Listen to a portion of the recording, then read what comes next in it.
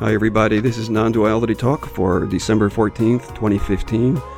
I'm Jerry Katz. My guest is Loch Kelly, who, I'll give you an introduction, but I just want to say hi, Loch. And hey, welcome. Good. Yeah. I'm just curious about the name Loch, okay? L-O-C-H. I mean, I can't...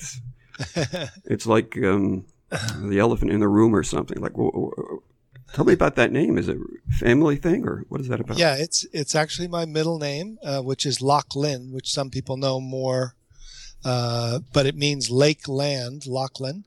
So Loch is the Scottish spelling of lake, even though the name is actually Irish.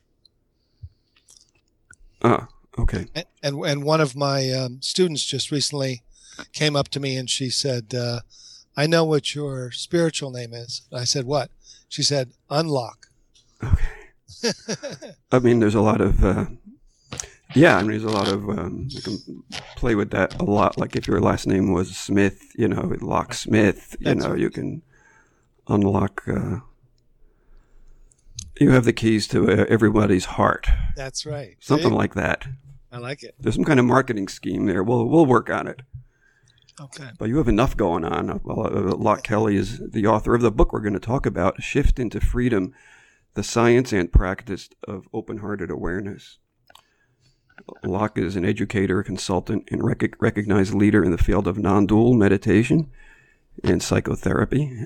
Loch was asked to teach Sutra Mahamudra by Mingyur Rinpoche and asked by Adyashanti to teach non-dual realization. Loch is the founder of the Open-Hearted Awareness Institute, which you can access through his website, lochkelly.org, Lochkelly. And Loch Kelly is an emerging voice in modernizing meditation, social engagement, and collaborating with neuroscientists at Yale, University of Pennsylvania, and NYU to study how awareness training can enhance compassion and well-being. That's a lot. There's a lot of words in there that you can just open up a lot, Yes. Meditation and neuroscience, psychotherapy. So you have it all in this book. Again, Shift into Freedom, the Science and Practice of Open-Hearted Awareness. People can access it through your website, lochkelly.org. It's published by Sounds True, which is a great publisher, and people can buy it in Kindle, hard copy, and also the CD. Yeah. Right? Well, the CD is actually, interestingly, is not a audio book, but it actually is just the non-dual meditations in the book. So I decided to do it that way because it really, in many ways, is a practice book, meaning it's a book of direct pointing, of glimpsing your true nature, and the unique meditations are kind of the primary reason that I wrote the book. You actually call them glimpse practices. People can call it exercises, meditations. People have different words. Well, why do you call it glimpse practices? So glimpse, I distinguish glimpse from experience. So a glimpse is a direct recognition or realization of who you already are. So rather than a spiritual experience or a meditation state, a glimpse is actually the falling away of that which is in the way of our true nature, or the realization of our true nature, which is always here. And so a glimpse is a way to point to or deconstruct or let go or surrender or uncover in a moment, mainly using inquiry or letting go, to have that which is hidden or covered over become primary. And you have about a couple dozen, I guess, of these glimpse practices. Yes. In the book. About 30, I think, yeah. About 30. Yeah. So it is an interesting word. It's a glimpse, a recognition of who you are. And that's separate from an experience. Yes. You seem to be saying. Because the experiencer drops away, the seeker lets go, and the doer that begins the journey, awareness has to step out or be revealed to be primary. And then, most importantly, is that it's not just a gap or the absence of that doer, but there's actually a new kind of knowing from the emptiness that knows in a different way. That's a non-conceptual intelligence that knows being, that knows from being, knows being itself. And how do glimpse practices, I mean, how so a lot of people are into mindfulness and meditation. Yeah. All good thing. I'm not going to judge them. And meditation's a big part of your book. And, is there sometimes like a gray area? I mean, when one experiences or when one has a glimpse or when one resides in this so-called recognition of who one is, there may not be a gray area, but at some point there may be a gray area between this glimpse and an experience. Yes. Yeah. Early on, there's a definite gray area between experience and glimpse, and then it resides around who is glimpsing and the kind of knowing that knows. So even if you have a direct glimpse, and then one moment later you conceptually think, "Oh, that was great. I think that was really a glimpse." Then you're now out of the glimpse. You're not in that which is the essential nature, true nature that was revealed. So it's learning. It's kind of learning. It's almost like, in most traditions, there's what's called preliminary practices. So you could say there's no preliminary practice, but in some ways, any kind of development of any movement toward even the interest in spiritual development or awakening, if anything like that happens, and if anybody goes to a talk, picks up a book, they've already done something. They've already done some preliminary practice. They've thought about it. They've stopped for one moment intentionally.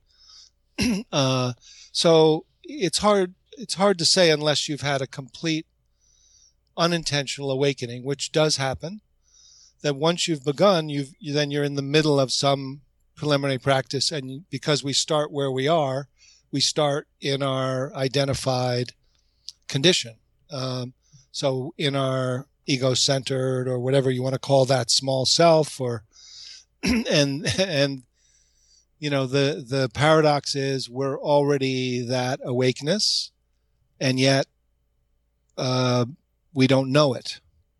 So the not knowing of who we already are can shift, and that, I guess, that's one way of talking about awakening, is really that the primacy of the awake awareness that's already here becomes primary and includes the relative everyday conditioned consciousness, but doesn't form an identity in the conditioning. The thinker doesn't form a thinker as a center, doesn't form a ego center out of the ego functions. So the dimension of infinite awareness includes the finite, and realizes that you can live as a human being from this that is beyond being limited by being a human creature. Well, is that the core of your book then? It sounds like that's the core of your book, the glimpse practices. Yes. So I would say that there are a series of practices that it's quite a full, as you said in the beginning, I bring in neuroscience to support it, some of what's happening now. And I talk about, kind of an unfolding that I've seen happen with people that I've, both myself and colleagues I've talked to, Adyashanti, others, and people who have come to me over the last 20 years for individual sessions. So I mostly have not done ongoing traditional psychotherapy. The last 20 years I've done kind of helping people unfold on their, abiding and non-abiding integration or recognition of who they are, and then being able to live from this. So that I talk about what I call waking up as the first stage, and then waking in to include body and emotion, and then waking out, which includes being able to live and relate and create from our ground of being, from our true nature. And that becomes more primary, and, even I talk about it as kind of the next natural stage of human development, is the ability to awaken and live from open-hearted awareness, which is kind of the phrase for kind of compassionate awareness. Well, let's bring it to what's going on in the world then. I mean, when you read about Donald Trump, it's hard to avoid. I mean, how does that make you feel inside? What kind of contractions going on there? To be honest. Yeah, it's pretty hilarious. I mean, I go from like laughing to wait a minute, what? No. I mean, it literally feels at some point like I'm listening to somebody who's almost a neo-fascist that, is very scary. And then I feel confused, and then I feel sadness, and then I feel like anger, and then, all the emotional arisings of parts of myself, kind of move through, because it's so dramatically crazy, So that's good to hear. I mean, it's not like, so you're describing all these emotional fireworks going off, and that's cool to hear. So if someone feels like, well, I'm non-dual, I don't really feel any of this, or I'm on a plane beyond all that. That's right. Maybe that's a little like avoiding what's going on. A person should be. I find that it is often a stage that people can get stuck in, is kind of that initial stage of waking up out of dualistic mind into the freedom from, both ego-centered and even your body and emotions, kind of going beyond into a sense of pure awareness. But if you remain in there, then you're detached and kind of an observing witness from awareness, or denying the next, what seems to be the next stage. When I've talked to many people about what unfolds naturally is then with that awareness as the primary dimension of intelligence and being, there's an including of the human. And so, like the famous Zen story is, asked when, an awakened master, what about emotions? And he says, when I'm happy, I laugh. When I'm sad, I cry. So that you have a full human life rather than being transcendent. And how much of in your book, you how do you address that? Yeah. So I talk about this kind of almost like a map of traditional kind of almost like principles of awakening or stages that happen. In some ways there's always what is, so there's no stages. On the ultimate level, there's no stages. On the relative level, you can get stuck in stages of human development that actually have almost nothing to do with it. But then when the two come together, the awareness and the human condition, then there seems to be these kind of movements from waking up out of and then having awareness become aware of itself as that which is the intelligence that's not conceptual thinking and not ego-centered.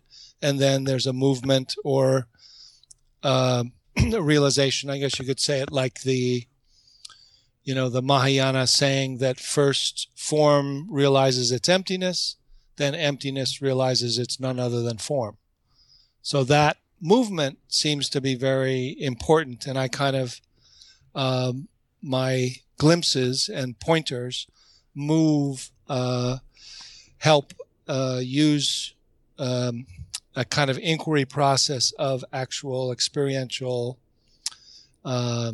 movement of awareness out of experience to have awareness realize itself directly as formlessness, and then realize itself as none other than form, and feel then there's a kind of heart-mind quality that doesn't have to go back up to conceptual thought to create an intellectual philosophy about what's going on. We're talking to Loch Kelly, and the book is Shift into Freedom, the Science and Practice of Open-Hearted Awareness. lochkelly.org. You talk about ego identification. Yes. And I think you characterize it or separate or distinguish it from ego functions. Yes. And ego personality too. Yeah, can you talk about that? And yeah, so I mean, in some ways, it's from a kind of non-dual perspective. I guess first thing is kind of, I find that there's often two definitions of non-dual going around. It's not necessarily always aligned with, one spiritual tradition or the other, but one definition of non-duality is that when you leave the dualistic mind and realize that you are pure awareness or oneness or unity consciousness that's beyond all form, that's non-duality. Non-duality is non-dual awareness, which is using the word non-dual to mean pure awareness. And the other definition of non-dual is you realize that you're that pure awareness, then the next phase is the pure awareness realizes it's none other than appearance or form or aliveness or energy or humanity. And that those two, what's called the two truths in Buddhism, is that ultimate reality and relative reality are the same, or in Hinduism, the world is an illusion, only Brahma is real, is 2/3 of the truth, and then the third statement is the world is Brahma. So that realization is a sense that there is simultaneously infinity, pure awareness as primary, appearing as oneness, manyness, and particularness. So the particular is that there are these human creatures and animals and trees that have relative uniqueness, and within us we have a function that relates to our, from our DNA to our name and personal history and memory and conditioning that's different. Mine is different than yours, and you have a name, Jerry, and I have a name, Loch, and there's a ego function that remembers where I live and which key goes into my house's door, and has a certain sense of humor and likes certain foods and doesn't like certain foods. And there's no problem with any of that.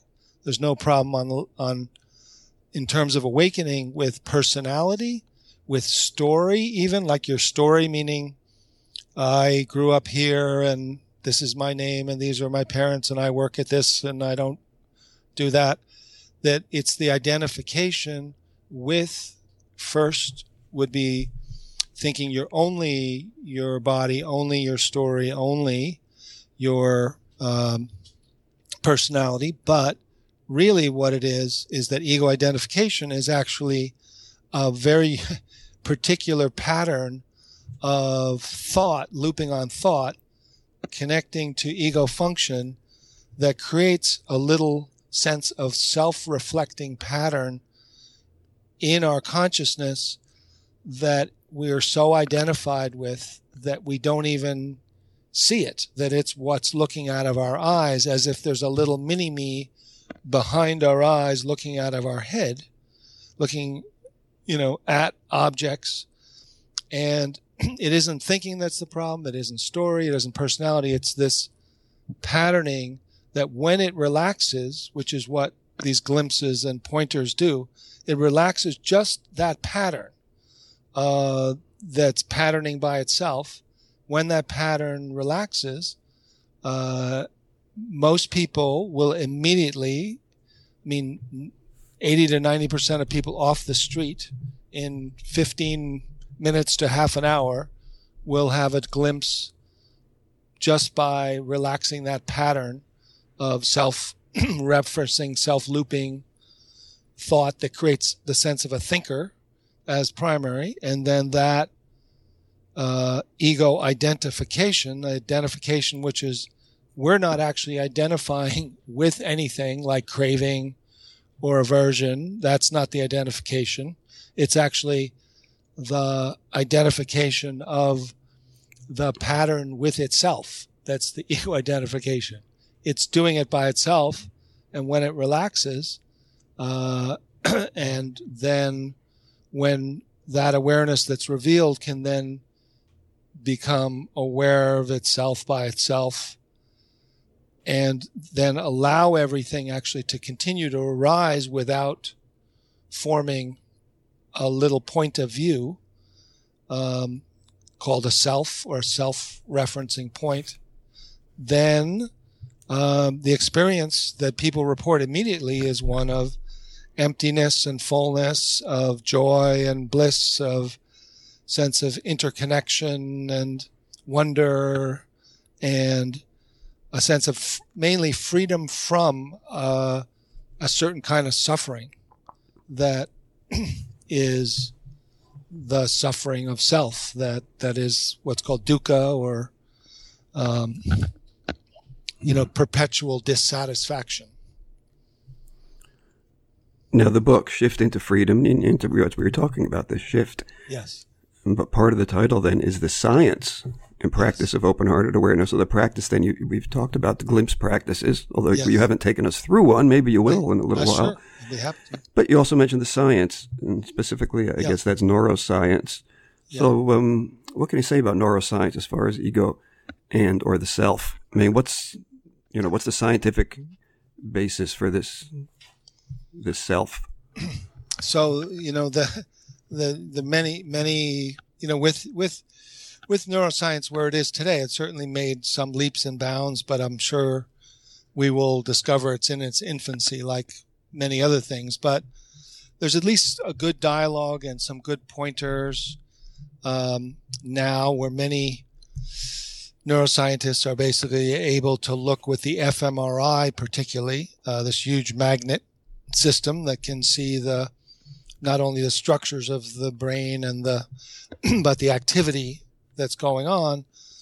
The way I say it is that the brain is a symphony, but no conductor can be found. Mm-hmm. So there's no center of a self that's organizing what's going on, the activity, even an action that you intend to take. They find that there's movement in the brain before you've made a choice to push a lever. It's already the activity of the brain's already moved to that place of choice. I don't like it. Right? I don't like that whole idea. I don't want the brain to do that. I don't want the brain knowing what I'm going to do before I know what I'm going to do. Okay. Is there any way? Can I get a pill for that? Or we can skip the implications of that one, but that's a funny one too. I think that's kind of a funny one as well. I'm not. I don't follow that out to mean a whole lot, except that there's some sense that we're not the doer. That on that level, and then on other levels, there's a sense of the whole organism is really awake, and that it's not only limited to ourselves, that we're part of an interactive field. And what neuroscience is seeing is a couple different things that have been very helpful in terms of seeing that there's a way we're continually distracted or return back to this, what I'm calling the mini-me, not only consciously, but unconsciously, in a rhythm that happens in the brain called the default mode network.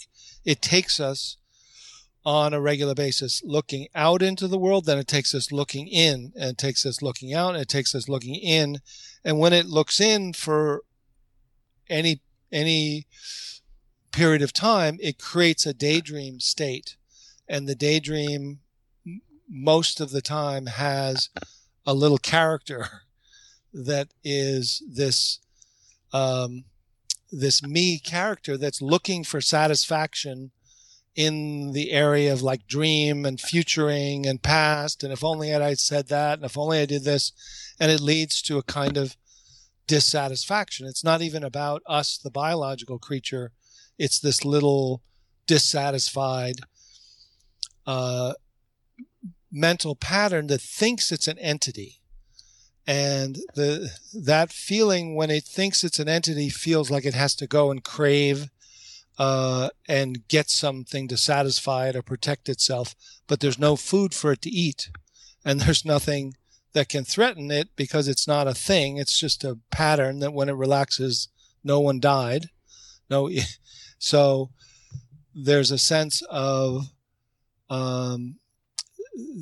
the brain shows that people who are kind of in a ground of baseline awakening have this feeling of being seamlessly interconnected inside and out and non-self-referential, and the areas of the brain related to kind of a subtle bliss in the body is going on, and there's a sense of the compassionate centers are more active, empathy. So, it's just kind of some support for showing that this is not all delusional. This is not all just philosophy or feel-good belief system. Like, I'm, because it's so hard to be somebody, I'll just believe in non-duality. I'll believe I'm nobody, and then I'm infinite, and I'll live forever. And that's a great belief system, and I feel better.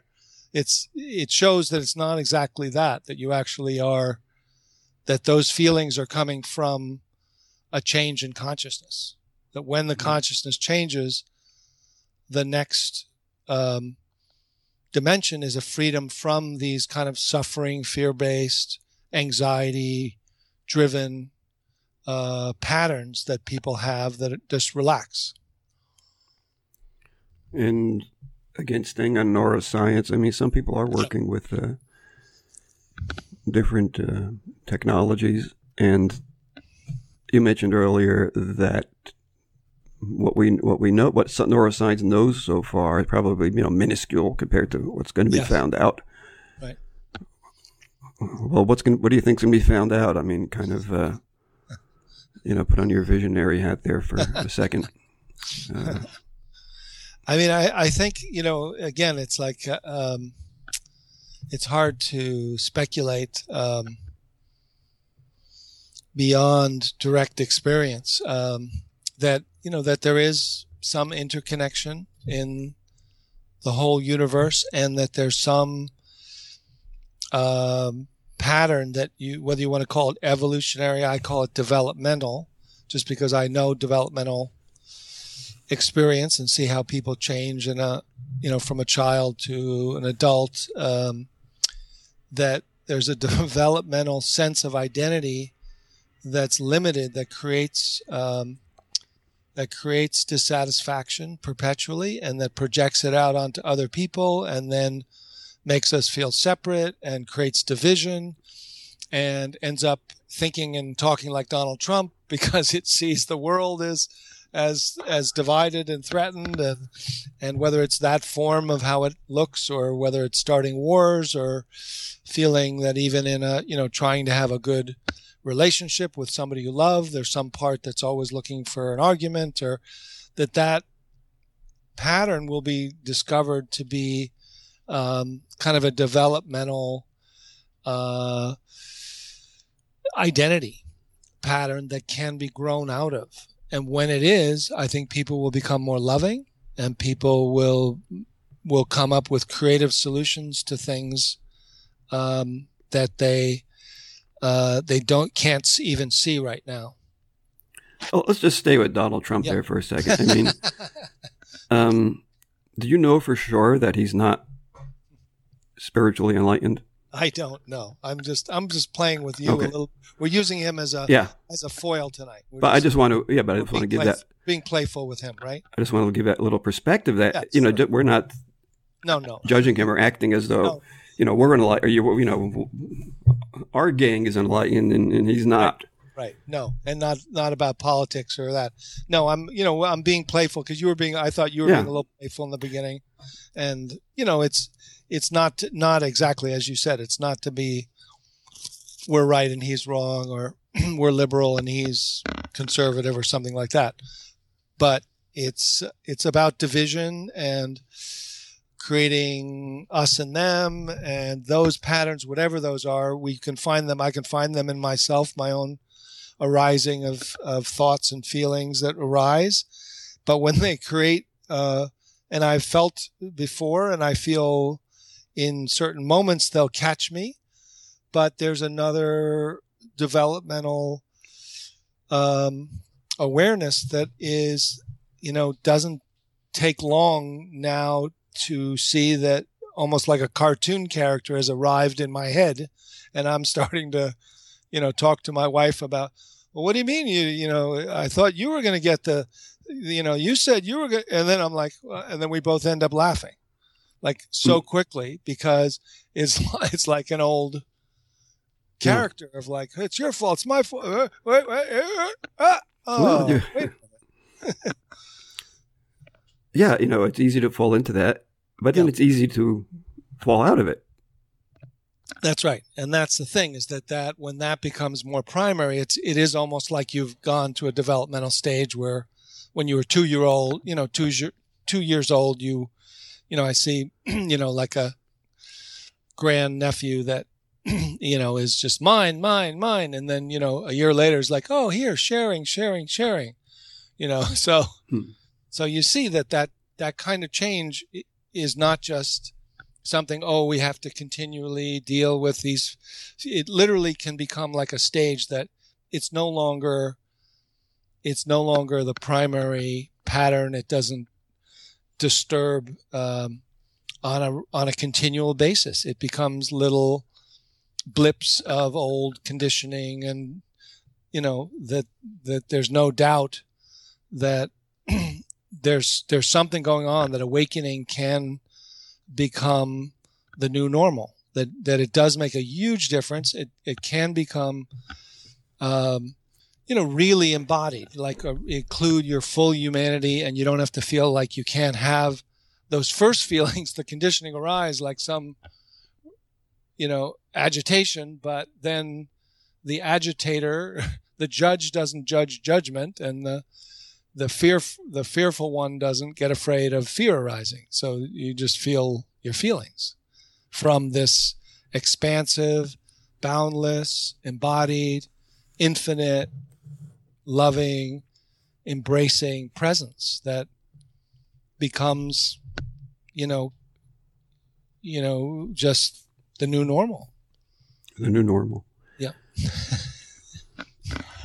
I'm talking to Loch Kelly. lochkelly.org. The book is Shift into Freedom, the Science and Practice of Open-Hearted Awareness, published by Sounds True, great publisher.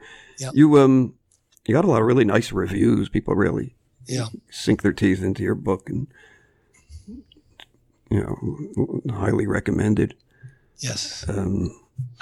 Just on this technology, as you were talking about it, I was thinking the technology of awakening. I mean, does that? It has to be. It's being done and it's being looked at and everything, and that's fine and everything. But it just seems too technological to me. It's like people are going to be marched into a room and they'll, become present, and then they'll get out, next. And I don't know. Do you have that sense a little? Do you mean like technology, like neuroscience, or like? Yeah. You mean more? What do you mean by that? I guess I can mean. I guess I can mean technological, hardware in some way, or just based on findings in neuroscience. Right.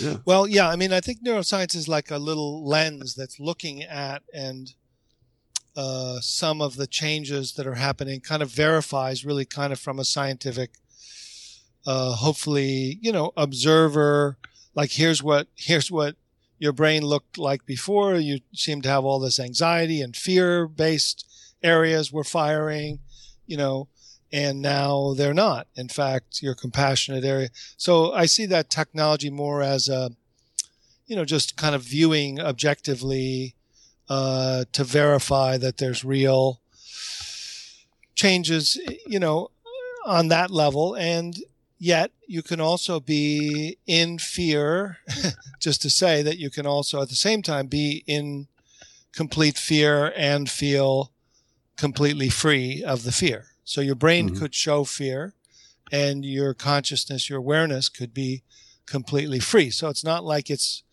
I want to be clear that it's not associating brain with mind or brain with awareness. So so on that level, yeah, I mean, it certainly can't be, the technology is not important. It's just kind of a dialogue with the whole of modern, or contemporary culture. I think there's a way that there's no doubt something real is going on with awakening, and that it can become, the way 40 years ago yoga, was weird and then became, is on every corner in New York City, and 20 years ago, mindfulness meditation was, still, thought to be out of the norm and is now studied by and become part of regular culture. So I think awakening is then, kind of what yoga and mindfulness are the preliminary practices for awakening. So whether you don't even have to go through yoga or mindfulness, but there's no doubt that there's something here that can be clarified about what is it and what are the traps. So that kind of science of recognition and objectively discussing with colleagues, what are the traps, what do you do? Can you shift your consciousness intentionally, or do you have to just passively wait for, luck or grace or unintentional because there's no doer, therefore there's nothing to do? Or is there actually some kind of inquiry dynamic where you have awareness has intentionality, which is what I found.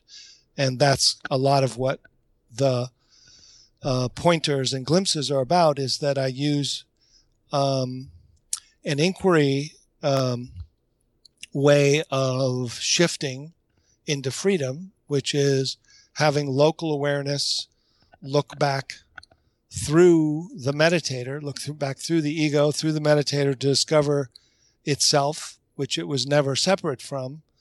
But there's an ability for awareness to intentionally unhook from the mind and discover it's always been here and has always been inherent within everything. But that movement of awareness is the very particular way of inquiring that these glimpses are are able to be used by these people that you were saying had, were reviewing the book and the practices. Well, I think it's accessible. Once you get a feel for it, it's almost like learning to balance on a bicycle. You get a feel for it, and then you go like, oh, I got it. Oh, there I am. Now I can intentionally balance. Oh, now I can intentionally shift out of my chattering mind into this pure awareness, and then realize the pure awareness is inherent within me. And then I'm in open-hearted awareness or heart mind. And now I can create and relate and begin to kind of rewire functioning and begin to learn how to walk and talk and type and do everything from a new dimension of being. Yeah, I mean, it's great that people can, can access that through your book and through so many other places and people and ways and experiences and, just so much. I mean, in the last 15 or 20 years, that's come out mostly through the internet. And so, you're offering a powerful way. So how would, so let's say you engage the listener in a glimpse practice. Sure. Which one would you choose? And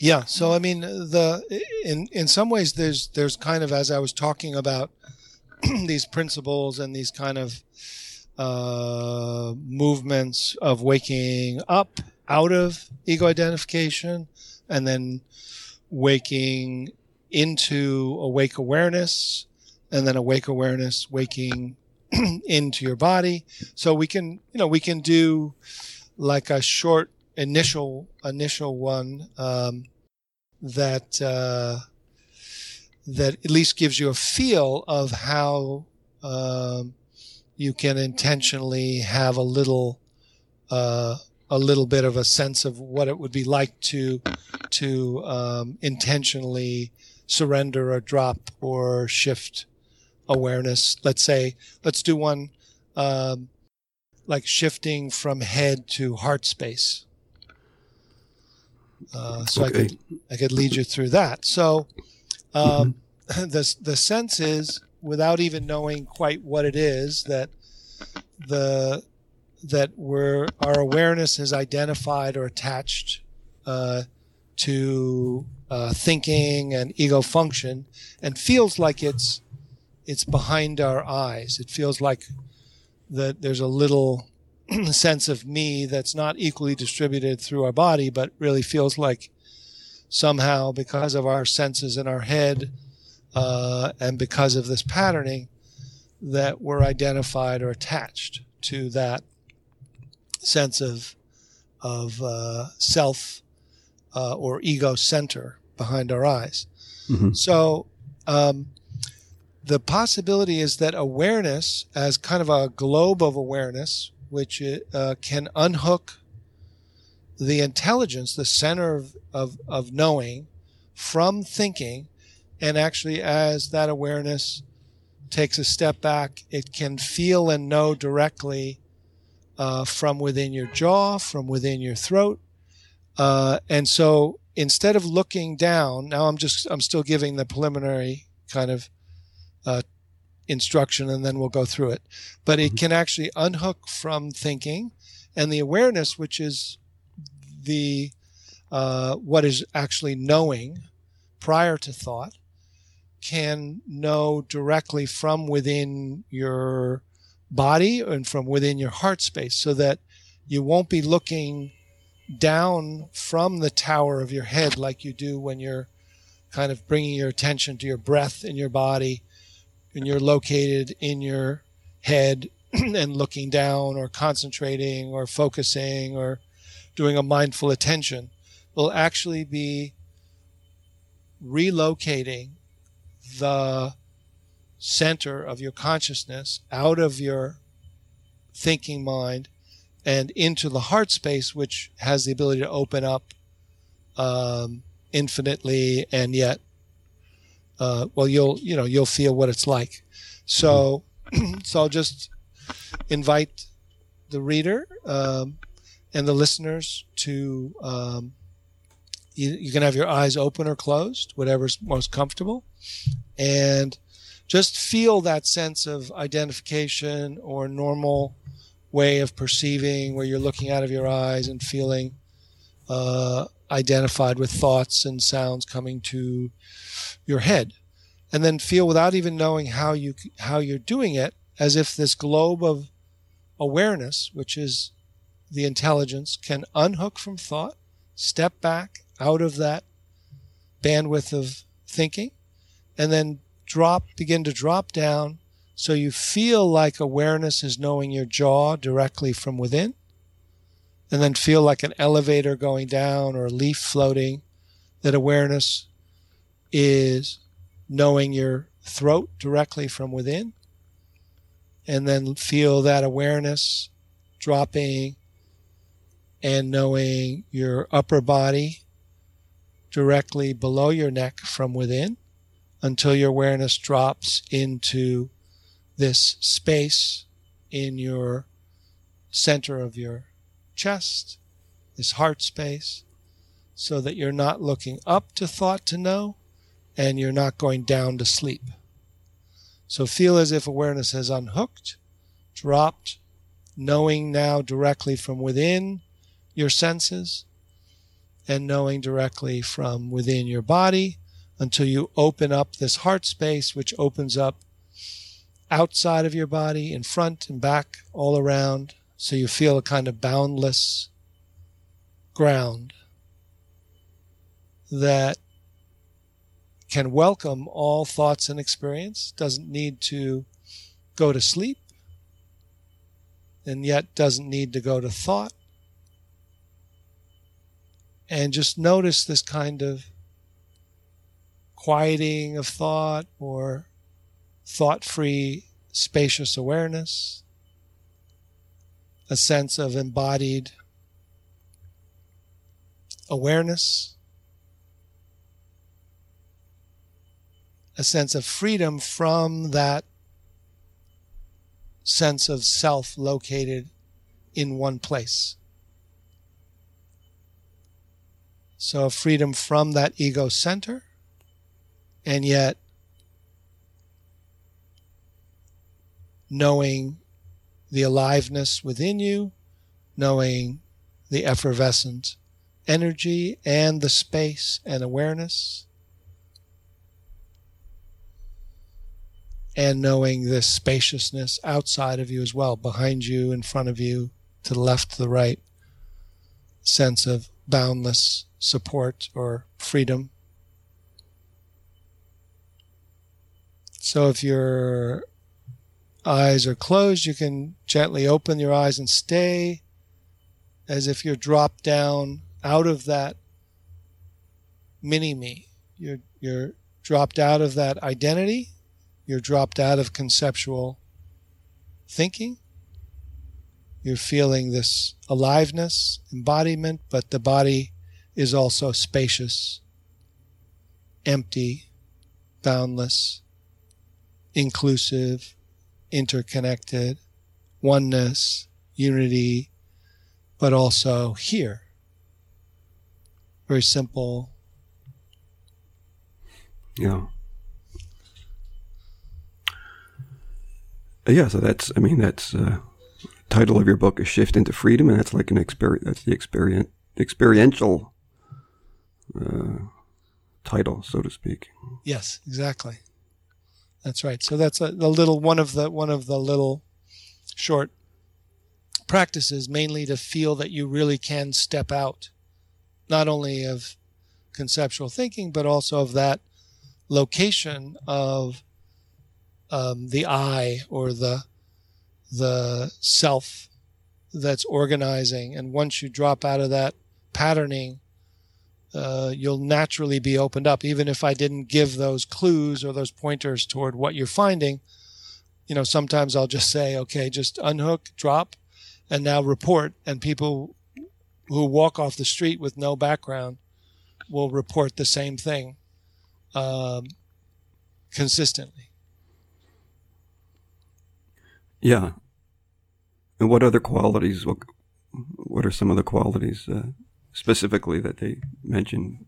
I mean, the interesting ones are they're often in paradoxical pairs. So someone will say, I'll say, what's here? And they'll say emptiness. And then the next person will say fullness. And then someone will say freedom. And then the next one will say love. And the next one will say boundlessness. And the next one will say completely embodied.